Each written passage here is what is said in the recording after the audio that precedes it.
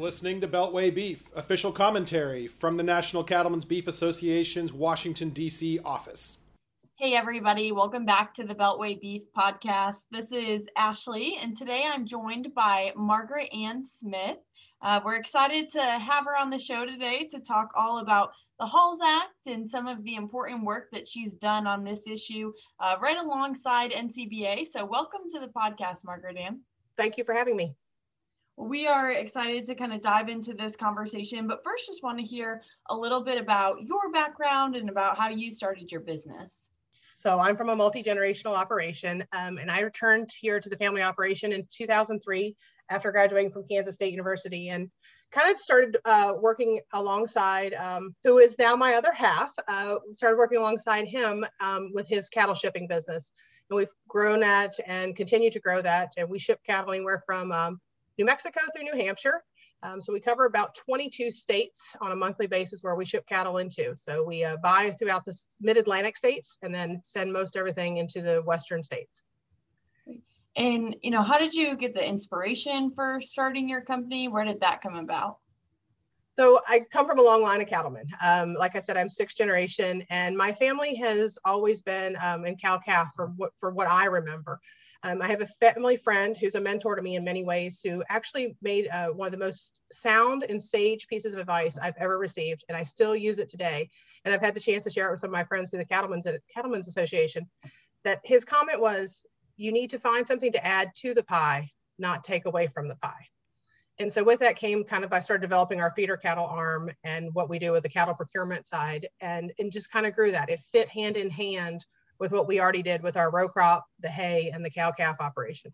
So that is probably the most sound piece of advice I've been given, and really took it to heart. And really, that was where it started, was that the feeder cattle fit in with what we do. Great. Yeah, no, that's great advice. And I feel like advice that we can all learn from. So, just to dive a little bit more into the Halls Act and the importance of it, as I was thinking about this podcast and getting excited to have you on as a guest, I started to realize we talk a lot about, farm to table, and we talk about how food is produced and the way it's grown. And then we talk about consumers purchasing it in the grocery store. But I feel like the part that we oftentimes forget is how that food gets from the farm to the table. And so can you talk about the importance of haulers, and then also some of the struggles and challenges that they face? Sure. So I agree completely. I think we do forget that very, very important component of how our products move through the different segments, not only to the consumer, but even between here as the cow-calf producers on the eastern coast and eastern seaboard to the feeders and the grow yards in the central states, and then how we move to the packer and how we move back to the consumer. We would be lost without those truck drivers. I think the statistic right now is that we have about a 60,000 driver shortage in the United States. And that is a lot of people that we need more drivers for. And it's amazing how the product moves. And if you take how many times an animal moves in its life, so you take just even from a very basic standpoint, from the cow-calf producer to either the buying station or the stockyard, it moves again by truck from there to, say, Kansas or Nebraska or Oklahoma, then moves again from either a grow yard or a grazer to the finishing yard, and then again from the finishing yard to the packer, and then the finished product moves on. So if you take 5 to 6 times that animal is impacted by the trucking industry, I don't think we always resonate that our issue is their issue. Their issue is our issues.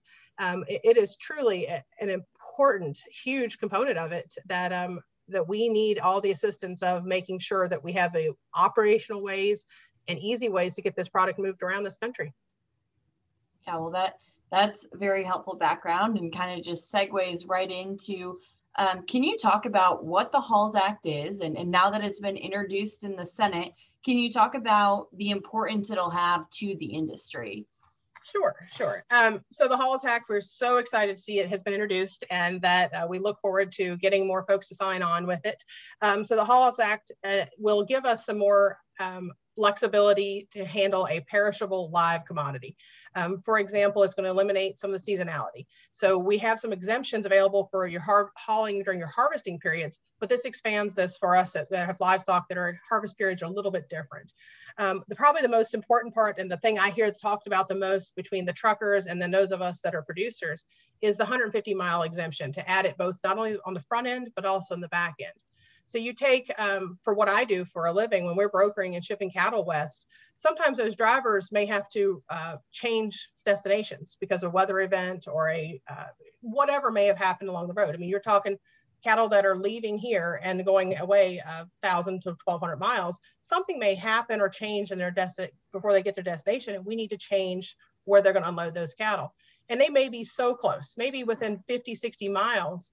And the way the rules are written currently, they have to stop. That's not feasible when you're just need another hour to get the cattle unloaded, rather than waiting for 10 hours to get the cattle unloaded. It becomes really part of an animal welfare issue there. It's the right thing to do for the animals, is to let us go another, hour and a half, whatever 150 miles gets you. The other pieces of clarifying agriculture definition is saying what we are as agriculture, and giving us these exemptions for hours of service for us as an agriculture commodity.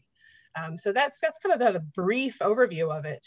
One of the things I think that has been so interesting coming from the pandemic, hopefully we're coming out of this, is that we've been working under an exemption for the last 14, 15 months. And we have proven that we are capable and competent to get those animals out the road safely and in a timely manner by using the exemption. So this helps us bring the exemption over into a permanent place. Yeah. Well, that's, all really good background and all really helpful to know. And I think the one thing that I really want to point out that you said is safely. Yes. No matter what, those haulers are going to make sure that they're being safe on the roads, that those animals are safe. And this additional flexibility just really allows them to do that. Yeah, it does. It does. It allows them to do what's right for themselves and for the animal. And you have to remember, our drivers are very, very special and very unique, and have a different skill set than a freight hauler. They have to handle their product. They have to be trained in animal and BQA, or beef quality assurance, or the transportation quality assurance. They have to have those type of certifications in order to be able to haul. And they know what they're doing to make sure that animal gets there safely. And if you take the middle of the summer and we're in very, very hot situations, very high humidity, they know they need to get that animal there very, very quickly and get the animal off a truck and on the ground. It's for it's for the safety of everyone on the road. It's also a logistical piece that we don't spend a lot of time talking about, is that there's not a lot of places to unload cattle safely along their journeys. You take the major interstate highways. For us is Interstate 64 and Interstate 70.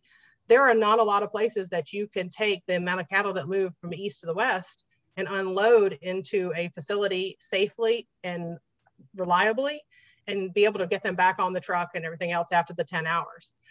So there's a lot of components that just don't work logistically for us as an industry, because it is a live animal. It's also, we often hear, well, use team drivers. And I have said this several times in some congressional offices. I've asked, do you have a friend that you want to ride around the country with for 24 hours a day, 7 days a week in the cab of a vehicle? And most congressional staff will tell you no. And that's how the truckers feel too, is there's very, very unlikely that you have someone you work so well with that you want to be that cozy with for that many days of a week. So that's a logistic that doesn't necessarily work in our industry. And then we also, the way we're set up and the way those trailers are, you can't dock those trailers. You can't drop the trailer and rehook up. It's just not a safe or a logical thing to even try to do.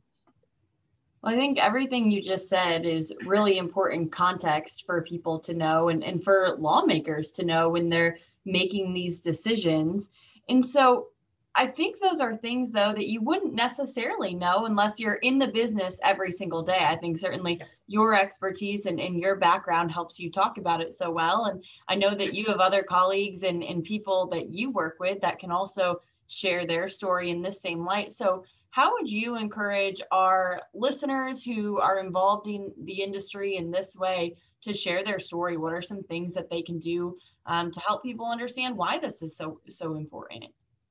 Sure. I think obviously the first and simplest is to start locally. Start even with your state, your general assemblies or your state legislatures, and have conversations there, because there are even exemptions that are allowed on the state levels, even if you're only transporting in your state. But the next thing is to start those conversations. Start making other producers aware that we need to address this as an industry, and we need everyone to address this. And then make those phone calls to our congressional folks, whether it be a congressman or his staff, or aides, or even the senatorial staff. Start talking to them, explaining why what we do is so different than those that are hauling toilet paper or hauling computers down the road. We just are so unique in what we are faced with. And like I mentioned before, the fact that our drivers actually have to physically handle their product. If you're hauling computers, they're loaded on a freight, they're loaded on a pallet, and they're pushed in on skids. Our guys have to actually get in the compartments, unload, push, move cattle around, and have to be able to understand how to handle them. So we are so limited in the number of people that have that desire or even have that knowledge background to be able to do it. And we need to be able to make sure that we're conveying that to our folks in Congress, that this is what makes us different. We're not asking for this exemption on a whim. This is a very, very well-studied issue and in time proven. These guys, and I would also say most of the drivers that, we load a lot of trucks every week, and the drivers are unique even in themselves. Their bodies are adjusted differently, and they are used to this lifestyle, just like someone who works factory work becomes used to working shift work.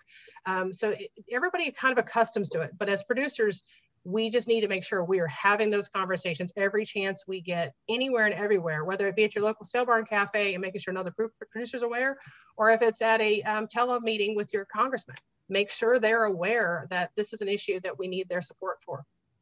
Yeah, well, I think that's helpful for people to know, and appreciate you just encouraging our listeners to make sure that they're telling that story that's so important, because we're excited about the introduction of the bill, but we know that there's still a lot of work ahead and still a lot of time and need to tell the story of the industry and the needs. So really appreciate you being on the podcast today. You certainly shared a lot of really helpful information with our listeners, and we just appreciate you taking the time. Well, thank you for asking me, and make sure everyone reaches out to their congressional staff and asks them to co-sign. This has been another episode of Beltway Beef, official commentary from the National Cattlemen's Beef Association's Washington, D.C. office. Don't forget to check us out online at policy.ncba.org, or catch the podcast wherever you get your podcasts, including Spotify at Beltway Beef, also on Twitter at Beltway Beef. We'll see you next time.